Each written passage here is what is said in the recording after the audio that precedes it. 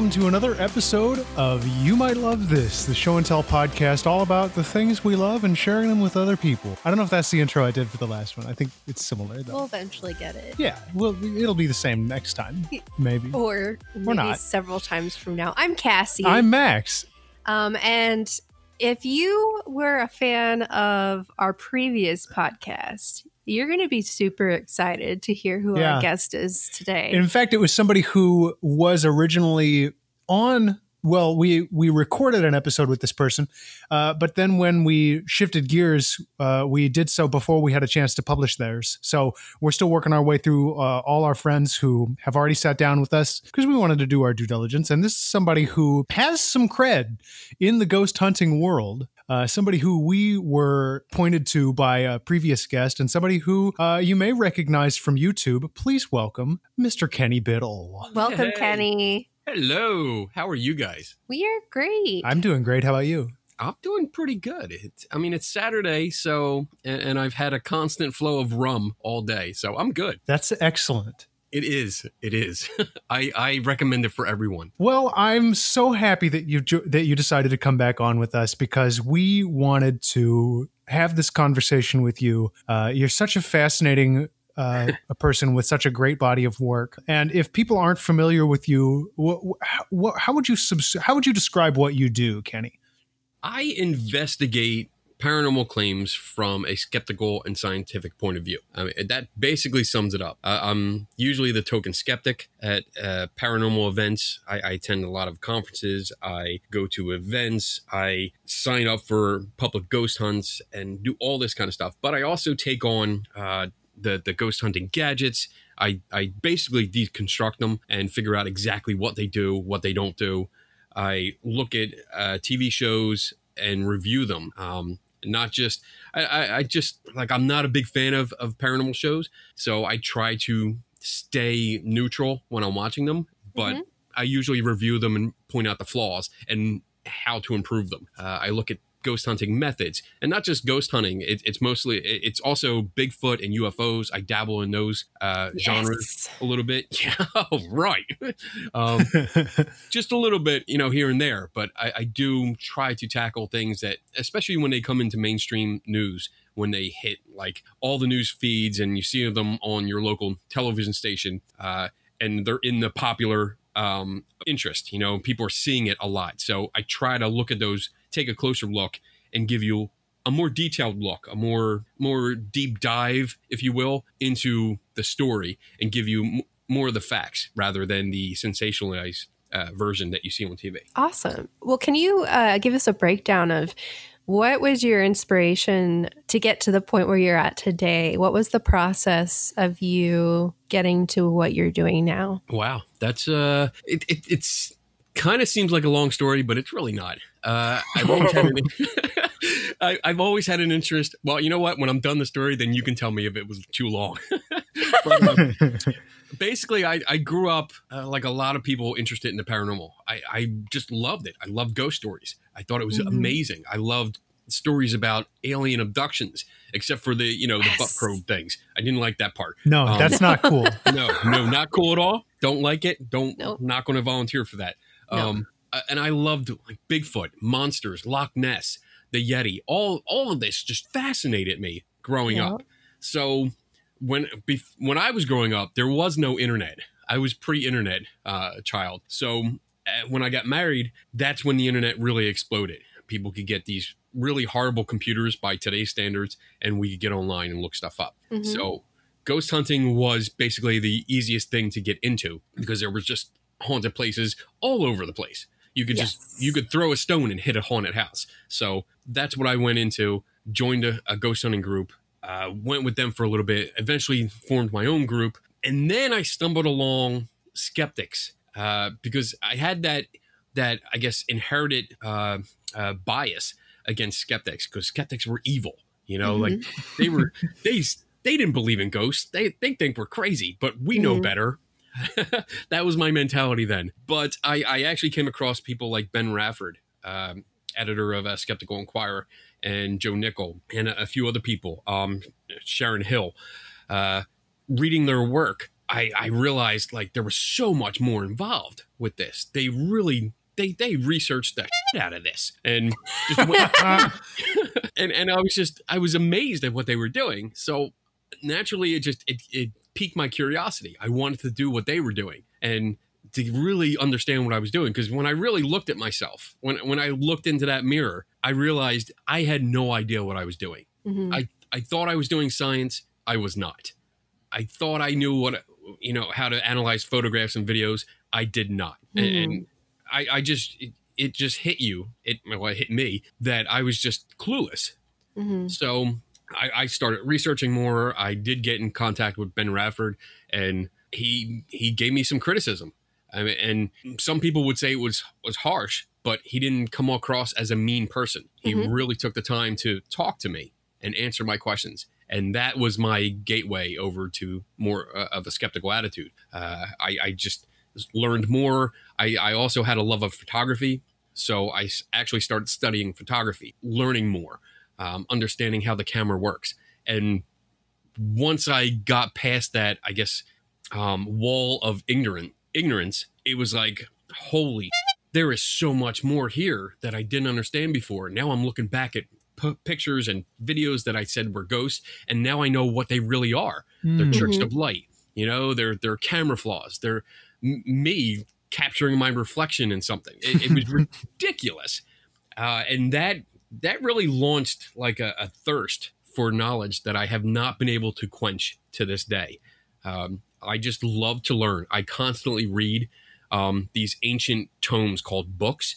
I don't know if the kids know what they are. We're fans of books ourselves. Yeah, I own one or two. Love books. I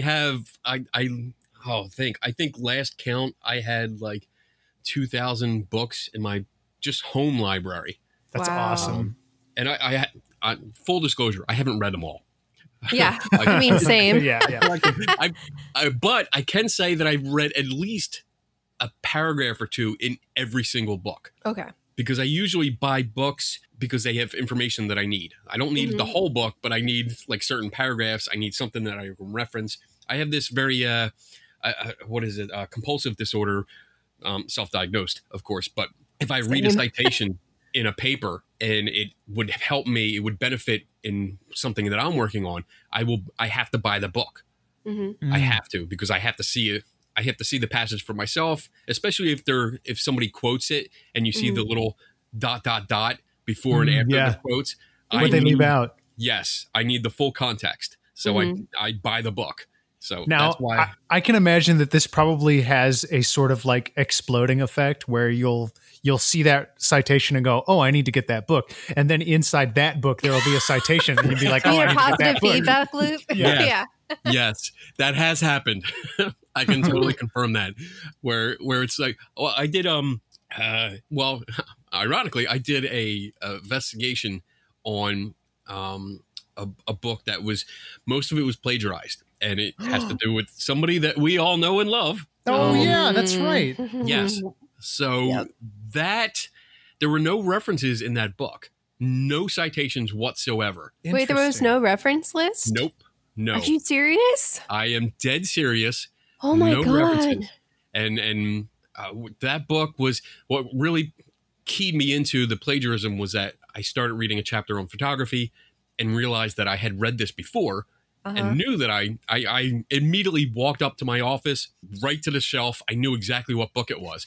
Pulled out Joe Nichols' book on photography and opened it up to the first chapter and realized that our can I say his name? Yeah, sure. Okay, Mr. Baggins, his book for dummies, his ghost hunting book for dummies, the entire chapter, the first chapter in Joe Nichols' book was taken word for word and put into Zach's book. That's insane. And it blew my mind. Like, how ballsy can you be to do this? Wow. So that led to this loop, this book buying loop that you mentioned, because I knew that there were other books plagiarized and I would buy those books and they were referencing other books. And I was like, oh, wow, that would help me with this other article I'm writing. So I'd buy that. And then, yes, I think I was like 4 or 5 books in this loop before I was like, I have to stop. This is an addiction. I have to stop. Well, but that is kind of how researchers work, is when you're reading like journal articles, there will be references to other Right. researchers, and then you need to look at their work, and then they'll have references to other, Yep. researchers. And it's just, in a way, it's kind of in its own way a form of peer review, in that you're gathering evidence that is has been looked at by many, many people. Right. You're checking the information that you're reading. And that's what I do. I constantly do it. Because it might sound mean, but I do not trust anyone. Like when it comes, Well, hey, Period. I mean, there's something to be said about like having that impulse to verify everything. Yeah. To know that what you're looking at is the truth. You have to search for it. You can't just sort of accept what's there. My petrology professor from years ago, who will not be named because he did have not so great qualities too, but whenever somebody would make a claim, he would say, "What's your evidence?" Yep.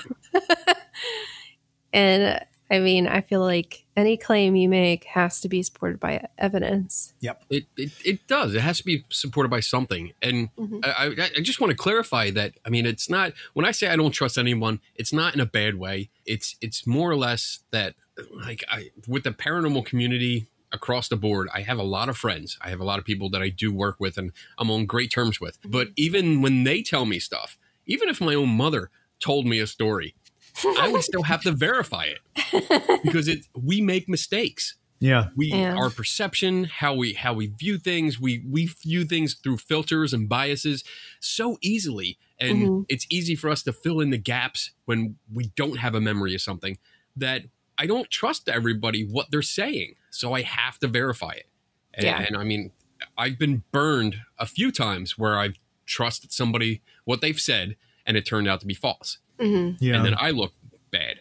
And that's why I just continually do it. If you say that you were in this haunted house and this door slammed, and I suggest maybe it's air pressure from outside because maybe an open window, and the person tells me, well, no, none of the windows were open. Well, you better believe the first thing I'm going to do is go visit that location. Check for yourself. See if the windows are in fact open. Yes, and that's actually based on a real event that really did happen. Wow. And I was told specifically that all the windows were replaced.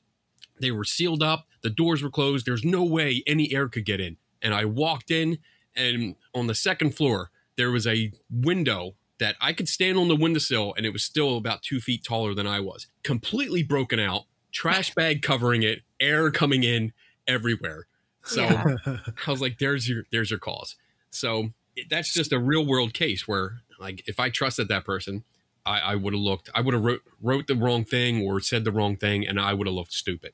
So in addition to having, a library of books in your home, something that I've noticed while watching some of your videos is the library of technological equipment. Some of it for ghost hunting, some of it for not. How would you characterize your collection of paranormal research equipment, and like how you came by all of that? And what you did with it. It's basically, I have a chest of junk. That's really what it is. Most of it, though, is donated. I don't buy a lot of it. Some of it I bought when I was still a ghost hunter. So like some of the cameras, some of the audio recorders, a K2 meter, another EMF meter called a Dr. Gauss meter, which was pretty big back in the 90s. I mean, it was a cheap meter you could buy. But otherwise, it's usually, I usually get things donated. And it's cool. from... Yeah, I mean, it's really, really, I get humbled every time that I talk to like a group of ghost hunters that we really connect. We really talk because they ask questions, and I love Q&A. So we talk about things and I offer explanations, and then they ask me about gadgets, and we have big talks about them. And then it ends up like maybe a week or two later, or even a couple months later, they will contact me and say, hey, you know what? I thought about what you said. This device that I've been using, I tried some of your, experiments or controls against the experiments, and you were right. It doesn't do anything. And it's really easy to manipulate. I really don't want this anymore. Do you want this? Wow. And I was like, I'm always like, wow, that's really cool. Cause some of this stuff, Yeah. honestly, I mean, although many of the gadgets you can actually build yourself for like $20, the stuff that they buy from ghost hunting stores are usually like $100, Hundreds, $200, yeah. $300. And they're just giving it to me, which is really That's nice. amazing. Yeah. They could so easily try and resell it Oh, for for sure. around the same price, yeah. but I'm sure they wouldn't feel so good about that. And that's it. I mean, that's part of the response that I get is that they don't want to resell it to somebody because they feel they would be deceptive. Yeah. They would be deceiving somebody else. Yeah. So, and I totally agree with them. So I get it. And I mean, I can do whatever I want to it. So I usually, I open it up, to see what's inside. Sometimes they're sealed. So I get the hacksaw out. Wow. Because you're not going to stop me from getting inside. You're not, no. But I do open it up one way or another and see what's inside, and usually figure out it's very cheap components. A lot of the stuff nowadays is 3D printed, and it's Really? cheaply made. I mean, really cheaply. I got a device. It's like a static electricity detector.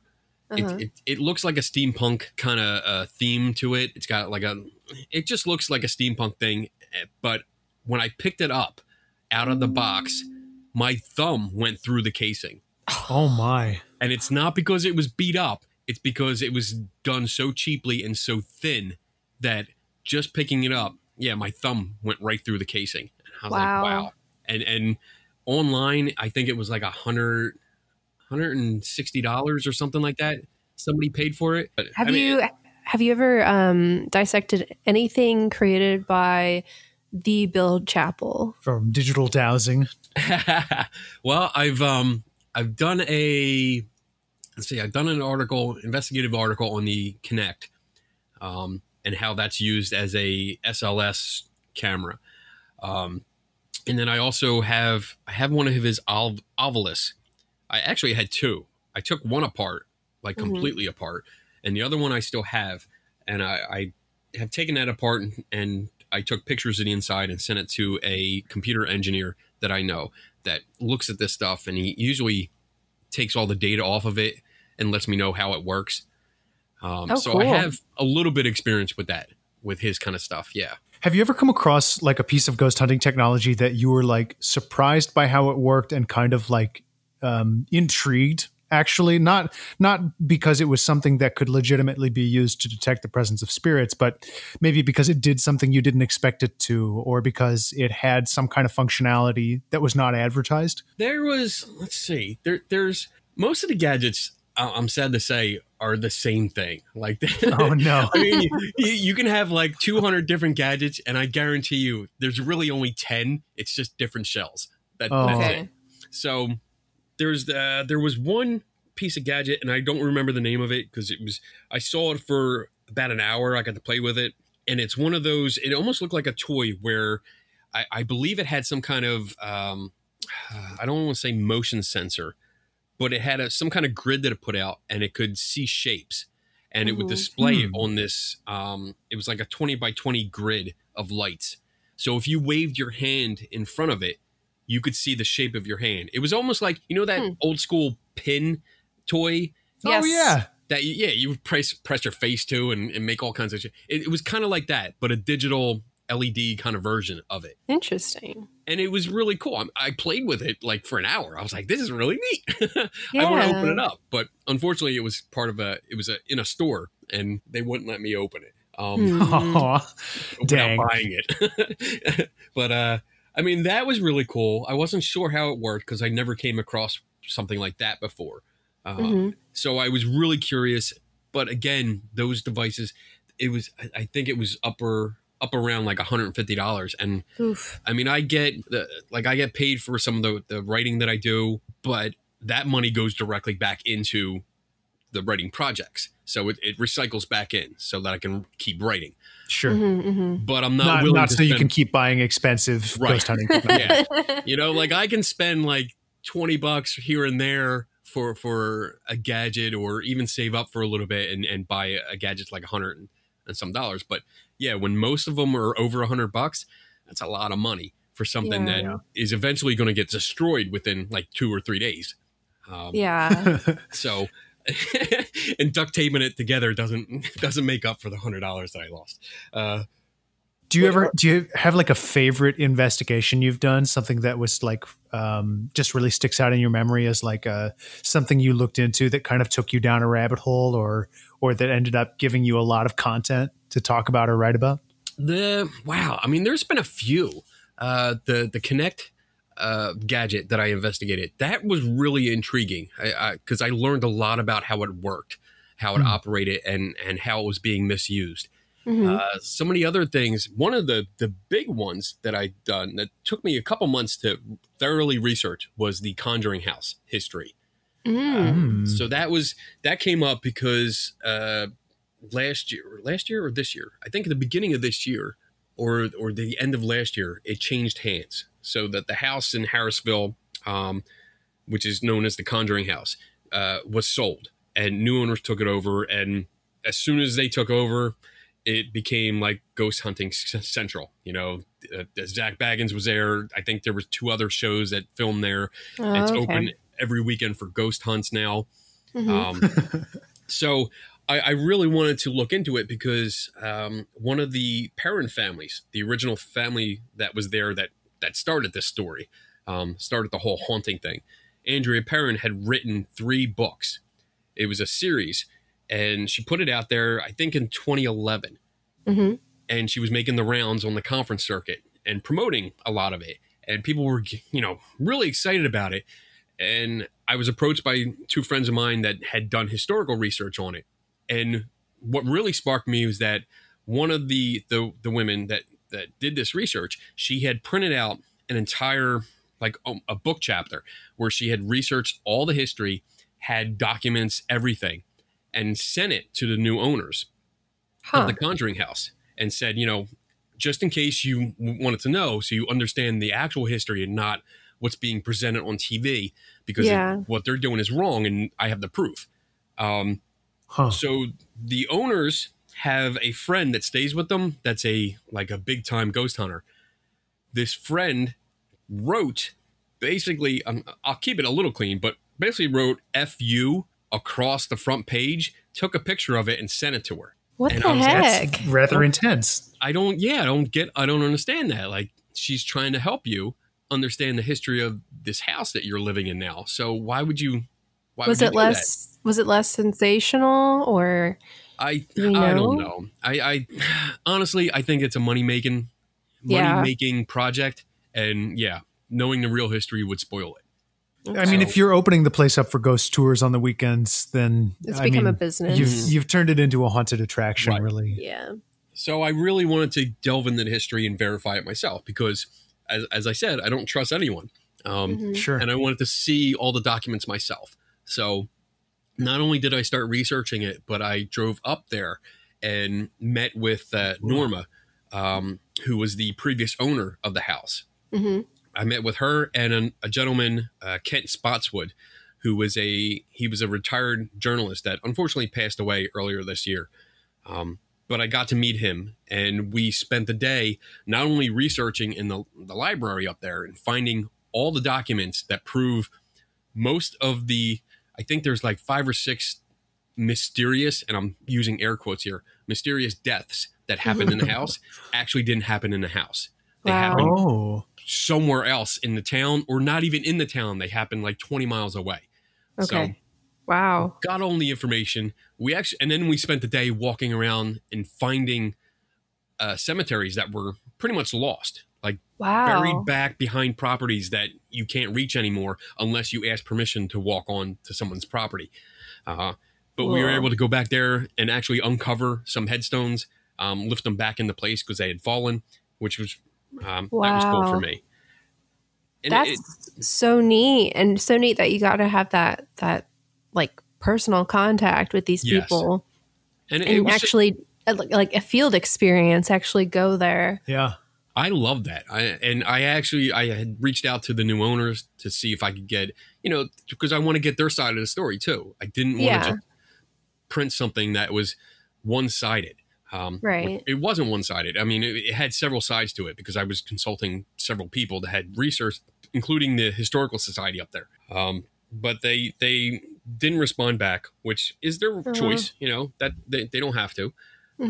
I'm still looking to go up there. I would still like to go up, but that case alone took me months to delve into and find all the information about it and uncover the records. And it was just, I love that. I love the thrill of the chase. I love finding these people in history, you know, because you get to look at what these people did and how they lived and who they interacted with, who they married, their kids, the tragedies that they lived through or didn't live through because a lot of them died. But it's just fascinating to me. And that's just one of them. There's a bunch of cases that I've done like that just stand out. Oh my gosh, the Bela Lugosi mirror that's in Mr. Baggins' museum. That was. Can you tell us about that? Yeah. Because I love to talk, so I will talk.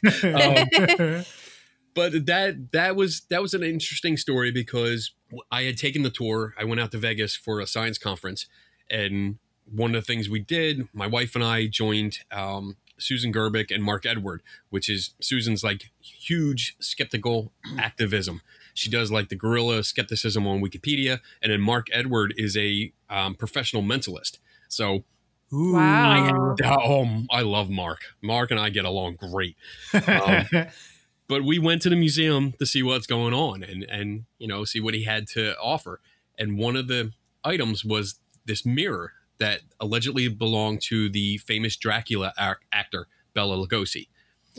And the story that we got from the guide was that Bela Lugosi was into the occult and that he practiced scrying. And what that is staring into reflective surfaces, and you get like messages from the beyond and spirits and all that kind of stuff. And his purpose in doing this was to contact his dead wife. And that's what the guide told us. So that got me curious. I wanted to know, like, what did his wife die of? Why was he trying to contact her? So when I got outside, I looked it up and realized that Bela Lugosi was married 5 times. And wow. He died before any of his wives died. Oh, wow. So that was a big hole in the story. That seems like a hole. Least, big hole in the story. So I started diving into that and eventually got in touch with the woman that donated the mirror and found out that her uncle lived in a house that allegedly belonged to Bela Lugosi. And this uncle was a big horror movie fan. He made spoof movies. The only one that I know actually got made, because he wrote a lot of spoof scripts. So like the making fun of kind of horror movies, but paying homage to them too. He made a movie called Blackenstein, which I love. Because I got it. I'm like, let me see, because it sounds like a campy movie. Let me see what it was. I loved it. Is it along the same lines as Blackula? Yes. Okay. I have never heard of this. That is so fun. Oh my goodness! If you get a chance, find it. Okay. And watch it. It's entertaining. If you like B movie kind of real low budget kind of stuff. Max just looked up the cover. This looks fantastic. Yes. So he was a big into that. I think the guy was, and I don't remember his name right now because it's been a while since I wrote it up, but he was a lawyer and he turned into a filmmaker. And unfortunately, this uncle was murdered in the house, like gangster style. They found his body, unfortunately, like tied up, and he was shot in the back of the head. Oh no! He had all kinds of other wounds that really pointed to a mob hit, and so that was part of this story that I got in Zak Bagans' museum. That the uncle had the mirror, and the mirror was in the room where he was murdered in the house that used to belong to Bela Lugosi. Okay, so the mirror has seen death. Yes, it has seen death. It was part of scrying, contacting the dead and stuff like that. So when I searched the records and I contacted the niece who owned the mirror, who had actually inherited the mirror and then donated it to Zak, I found out that Bela Lugosi never owned that house. So that was a big surprise. He never owned it, and that what actually happened was that this uncle had purchased the house after it had been empty for about a decade. And when he got in there, there was some leftover furniture in one of the rooms, and this mirror just happened to be it. And there was also a scrapbook of newspaper clippings of Bela Lugosi's career. Okay. So, yeah, the conclusion is, based on the evidence that we gathered, was that whoever had lived in the house was just a fan. Okay. Oh my gosh. That's it. It was a fan, and then the rest of the stuff, like the mirror, they didn't want anymore when they left the house. So okay. The story kind of it became like a family story. So it wasn't. I want to make it clear that it wasn't any kind of deception on this family's part. You know, who hasn't embellished at a garage sale? I know. I hear it all the time. I love garage sales. I go every weekend. And I hear stories. And I'm like, whatever. Okay. Just, here's $1. Give me the toy. But it was an interesting story. And the niece that had donated the mirror, we became good friends. And I've spoken with her a few times on the phone, which is really, really cool. And she was very nice. And the best compliment I got was that I took the time to research and present the data, the evidence in a polite way. I wasn't mean. I didn't curse her out or tell her she was stupid, because she wasn't. It was a family story, that you don't have any reason to doubt family stories. Well, they start to become folklore. Yes.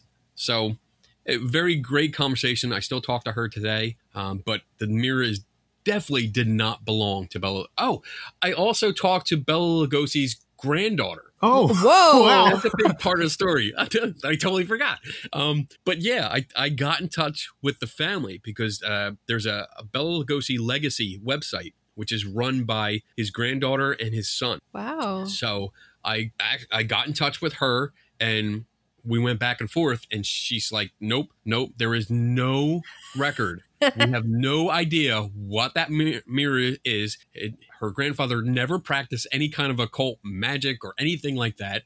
And when I gave her the story that was being told, she was really pissed off about it. I can imagine. Yes, exactly. So one of these times when I'm out in California again, because that's where they live, I'm going to try and meet up with her and talk to her more. But yeah, I got confirmation from the actual family that no, Bela Lugosi did not own that mirror. No, he did not practice any kind of magic. And no, he did not live in that house where it was found. So interesting. That's pretty thorough work. So, and you said to us that going through the Zak Bagans Haunted Museum was kind of like going through an amusement park attraction rather than a museum. Yeah. Yeah. So you were kind of rushed through everything and didn't have time to read the details. It was, I mean, I'm definitely the kind of person, if you haven't realized it yet, I love to learn. I love to read. And if you stick something in front of me that has words on it, I'm going to read it. That's just what I do. And it's advertised as a museum. So when I go in, I want to read about every object that's in there. And we were rushed. I mean, it's definitely on a time constraint. It's all scripted, which most of these guided tours are, but it's timed. And I think I counted 8 different guides. So you basically start with one, and then you get passed off every couple rooms. You get passed off to another guide. That's so strange. And I mean, we were rushed, and every time I would lag behind because I wanted to read what was going on or take a closer look. Like I was really trying to see like under the glass on some of the things or get a different angle. And yes, the guide was outside the door, like giving me that dirty look, like, let's go, let's move it, and I understand why later. I mean, I don't want to get into that kind of detail, but yeah, it was very rushed. And then it wasn't all air quote haunted stuff. He had an entire hallway that was nothing but clowns. It was mannequins with clown suits and makeup. And I was like, what the hell is this? I don't get it. It must be, they should change the name of the place from Zak Bagans Haunted Museum to Zak Bagans Haunted Museum and Spooky Things. According to Zak Bagans. Museum of My Personal Fears. Right. Yeah.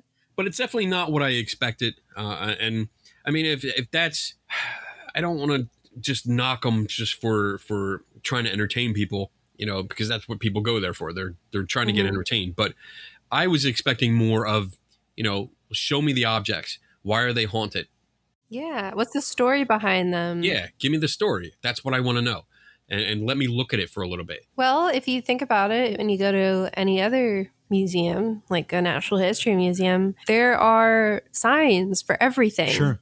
Yeah. With full descriptions to educate you, because museums are pretty much about education, about whatever the theme is. Yes. And so if they're not letting you do that, and also a lot of museums, if you do have a guide, the guide stays with you throughout the full, exhibit. Right. It's just very strange to hear the way that they're doing it at Zach Bagans' Haunted Museum. And they had there was a little person there for jump scares. Are you serious? No. We walked into one of the rooms. It was like a secret door, and it was a wall, and they moved the wall, and you go into this room that had this big, actually like really cool looking table with these big like throne looking chairs. But as soon as I walked in, I caught movement on the side, and I looked over, and there's this guy hiding in this little tiny alcove waiting for people to come in. And as soon as I passed by, he jumped out. Boo! Orah! And like jump scares. I'm like, this is cheap. Oh That's God. very hokey, yes. I paid $44 to come in here. I don't want this. I don't want this.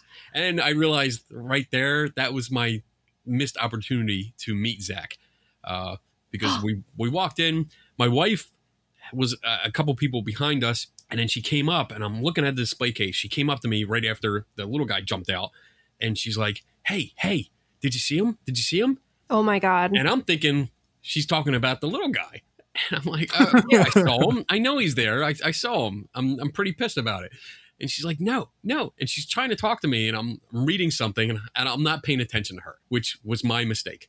Because I found out later that Zach had come out of his little secret room, and it was standing in the corner watching. Oh my everybody. goodness. And there was like two people that noticed him and walked over and, talked to him. But I was too busy. So I missed my opportunity to Ships actually in the meet him. night. Dang it. Yeah. And now you can't go, right?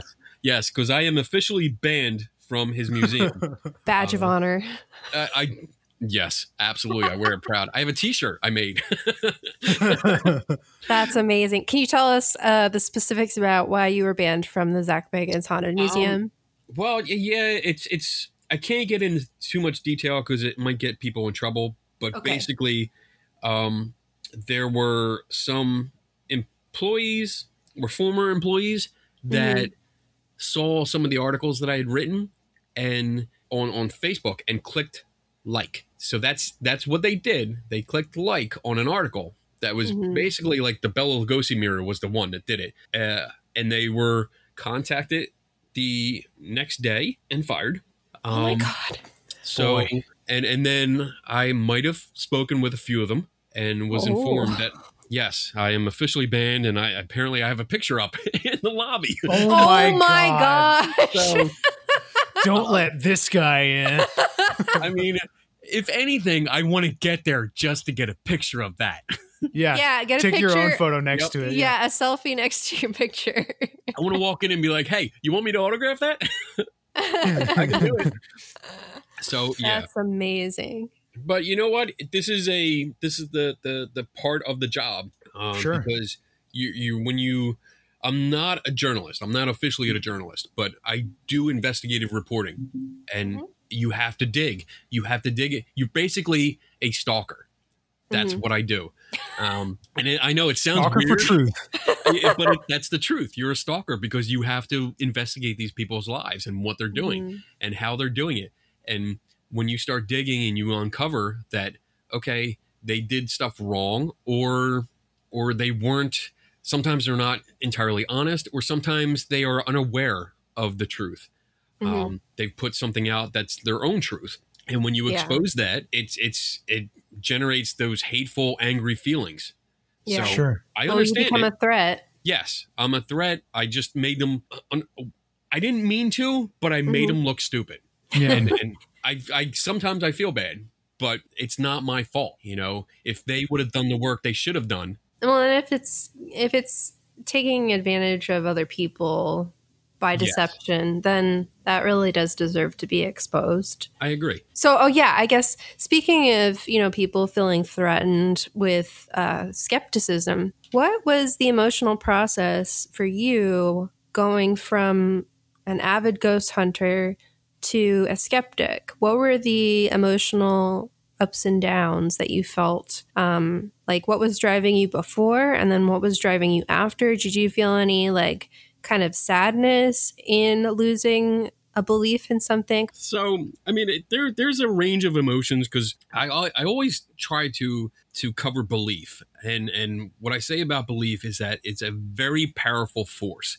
Mm-hmm. Because most beliefs people have, they have from a very young age. Mm-hmm. They're nurtured. They are pretty much brainwashed into us. To say it bluntly, when you have certain religious beliefs or any kind of beliefs, you usually get it from your parents at first, and your family, your friends, by extension, and they are your core beliefs, and they're very, very hard to change. I don't like beliefs. I don't hold beliefs on my own. I like to have ideas, because for me, I feel that ideas are easier to change when you have new information. So when I was a ghost hunter, I had those beliefs. I believed completely that ghosts exist, that the Loch Ness was real, that Bigfoot was out there waiting for me to get a picture of him.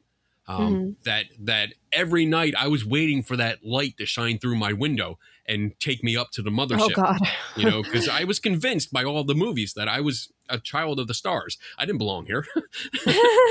Take me home. Yeah. So I had all those beliefs, and I guess I had this false sense of authority, because I thought I knew what I was doing. I thought I knew the equipment, that if I waved this piece of this gadget around and it lit up, that was a ghost, and you can't tell me anything else. When I finally got around to realizing that I was wrong, there was, you could probably say, some depression. There was anger at myself, because I did a lot of bad things. It's hard to express exactly how I was feeling, but I guess it was more, I was mad because I was wrong. I don't like being wrong. I like being right. I mean, who doesn't? But I was being wrong and passing that off to other people. Oh, yeah. I was making it worse. And even worse than that was that I was going into private homes and telling people that lived there, yes, you have a ghost. And then leaving, thinking, oh, this is how it's done. I go in for 4 or 5 hours. I collect these dust orbs or, whispers that was probably my stomach. And I told these people they have ghosts in their house. And then I left, and left them to deal with it, deal with that idea, deal with that belief that, they're living in a house with, ghosts that can watch them take a shower or, when anything, or poop. burn them. Yeah. Oh my goodness. That's what I think about. Like, who's watching me poop? Yeah. But that really angered me, and I wasn't mad at anyone else but myself, because I realized that I was doing stuff wrong. I wasn't doing the work I should have done. I wasn't researching like I should have done. I wasn't verifying. I was just taking things at face value, and I was regurgitating them to other people. And so that is why I think I was angry in the beginning, and I was looking for a fight. I wanted to take it out on other people, because unfortunately that's what humans do. When they feel about themselves, they want other people to feel too. Yeah. And that makes you feel a little bit better for some reason. And that in itself was wrong too. So I finally realized through guidance from friends of mine, the people that I mentioned before, Ben Rafford, Sharon Hill, Joe Nickel, just realizing like, okay, people are not stupid. Sometimes they just don't know. And sometimes they don't want to know, but never treat people like they're stupid. Don't do that. Don't be confrontational unless, sometimes you do have to be confrontational. Sometimes you gotta be, but do it politely. Be nice. And I always refer to Roadhouse, Patrick Swayze, his speech, be nice. I guarantee, look it up on YouTube. You'll see the whole clip. Just watch it and apply it to your lives. Not just with, confronting ghost hunters or anything else. Anyone that you have confrontation with, be nice. Be nice. Because that's the way you're going to get across. That's a good motto to live by. Good motto. I've realized over the years that if you're confrontational, if you're aggressive, it's not going to work. You're going to get that backfire effect from people where they're going to stand their ground. They're going to dig in. And no matter what you say, no matter how much evidence you have, doesn't matter. They're not going to believe you because you're being right. Yeah. I hope this is a split show because I've been cursing a lot. I'm sorry. Well, we can fix that. No big deal. We are reaching the end of our time, but I do have one last question that I wanted to ask you. And it's a little bit of a more fun one. And if the answer is no, just feel free to totally shoot it down. But okay. Okay. Go ahead. Have you ever heard a ghost story or a story of like a cryptid or an alien that you wish was true? Wow. I really wish Bigfoot would be real. I'm sorry. I really wish Daryl would be real. We live in the Northwest where a lot of Bigfoot sightings come from, and it would be very cool to see a Bigfoot. It would be very cool. We're supposed to have a Mount St. Helens Bigfoot. Ooh, really? Specific to Mount St. Helens, yes. I don't know anything about it, but it's a thing. I mean, that would be really cool. Because it's something that's been in our culture since 1950s. I mean, in mainstream culture since the Patterson-Gimlin film. But it would really be neat to actually see one. I don't think we're gonna. I really don't think we're gonna. And then a very, very close second would be aliens. I mean, I still wait for that beam of light to come through my window and take me home. Yeah, I really do. I mean, statistically, looking at it through a biological perspective, it is pretty much impossible that we would be the only life in the universe. However, space travel is very difficult. Right. Yeah. At least from our perception and our intelligence. Yeah. It takes and the resources on this resources. Yes. Yeah. Well, Our and technology. just in general. Yeah. From my perspective, well, first off, there are lots of things we probably haven't discovered in the deep ocean. But I think out of all the cryptids and ghosts and stuff, I think if one of them was real, I think aliens would be the most likely. It would be nice. It'd be cool. It would be very nice. Well, yeah, hopefully. I mean, I'm a big Star Wars fan. Huge Star Wars fan. So, I mean, if you haven't noticed, I know you've probably seen some of the videos, and I have Princess Leia right behind me. So, huge Star Wars fan. But that concept, and when I sit and think about when I try to think about how huge the universe is, for sure, and those distances that we're talking about in light years. Just the concept of that, it actually makes me sad because I don't think we're ever going to find or get in contact with another civilization. I think they're out there. I mean, I really do, but they're too far away.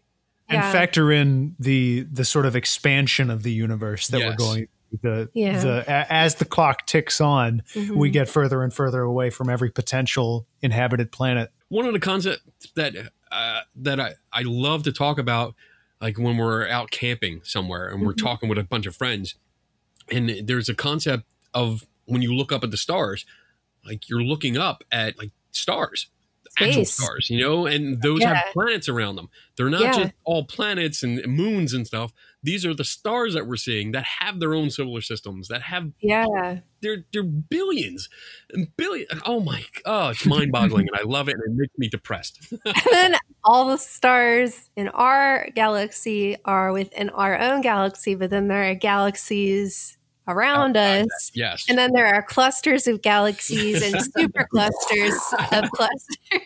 It's crazy. It's crazy. Space is intimidating, but awesome at the same time. Right. It sucks. And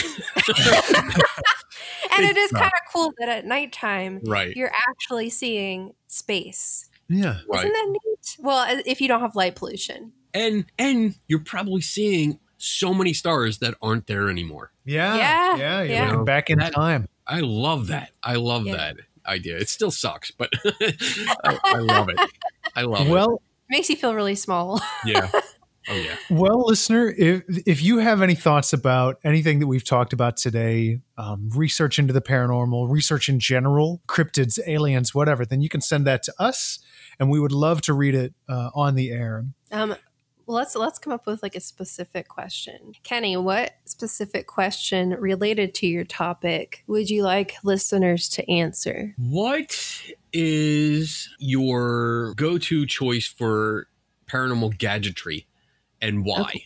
Okay, cool. So if you have an answer to that, you can send it to us and we will read it out loud on the show. And hey, speaking of which, we have some answers to share from last week's episode. Okay. Our friend of the show, Tracy, was on to talk about her experience with cosplay.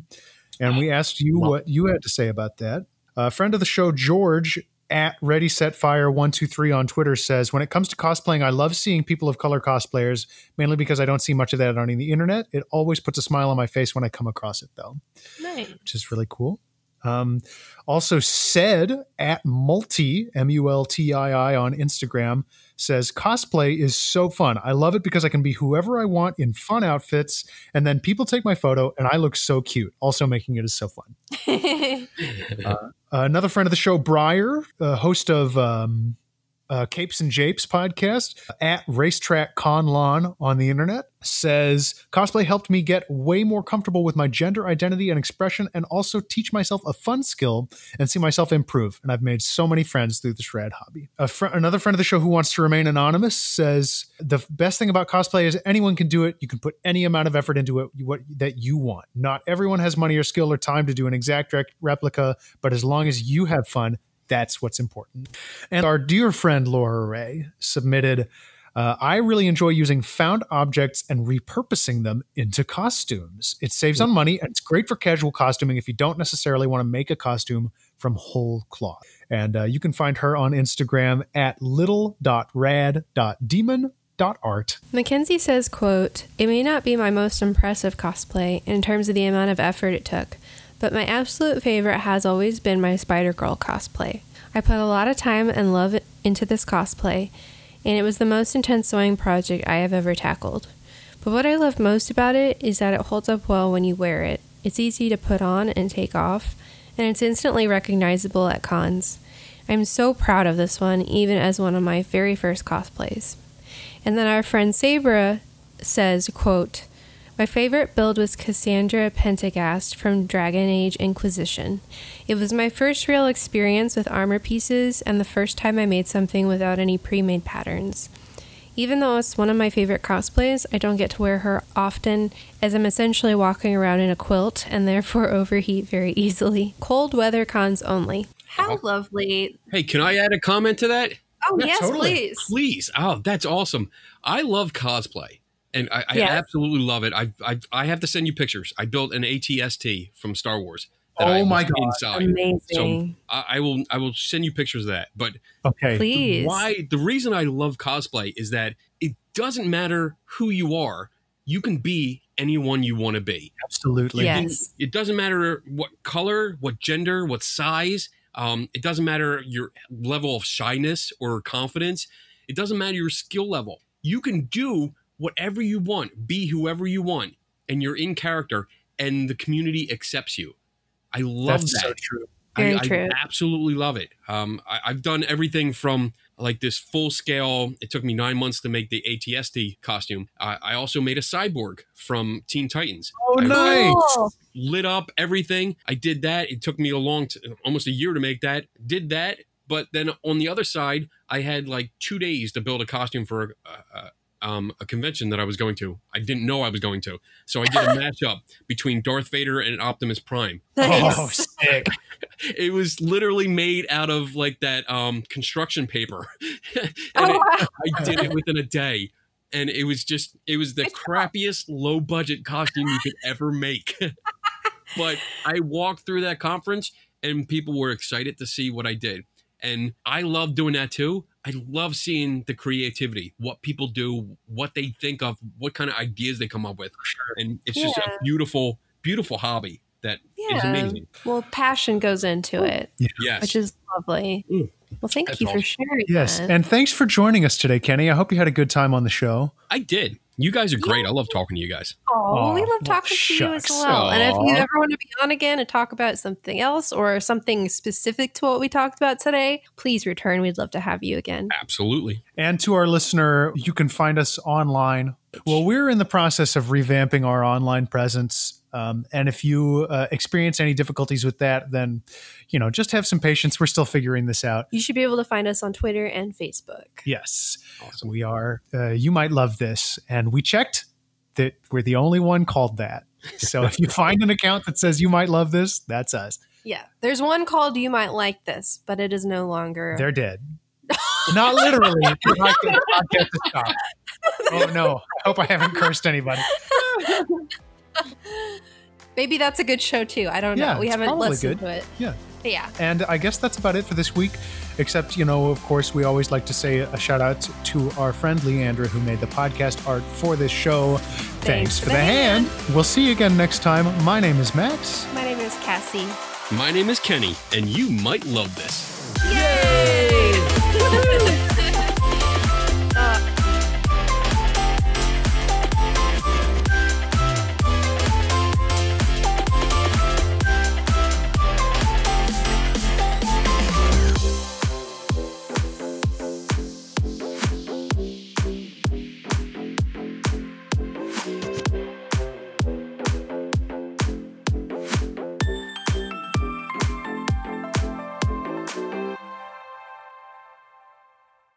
The Scavengers Network. Creator driven. Community focused. Treasured content.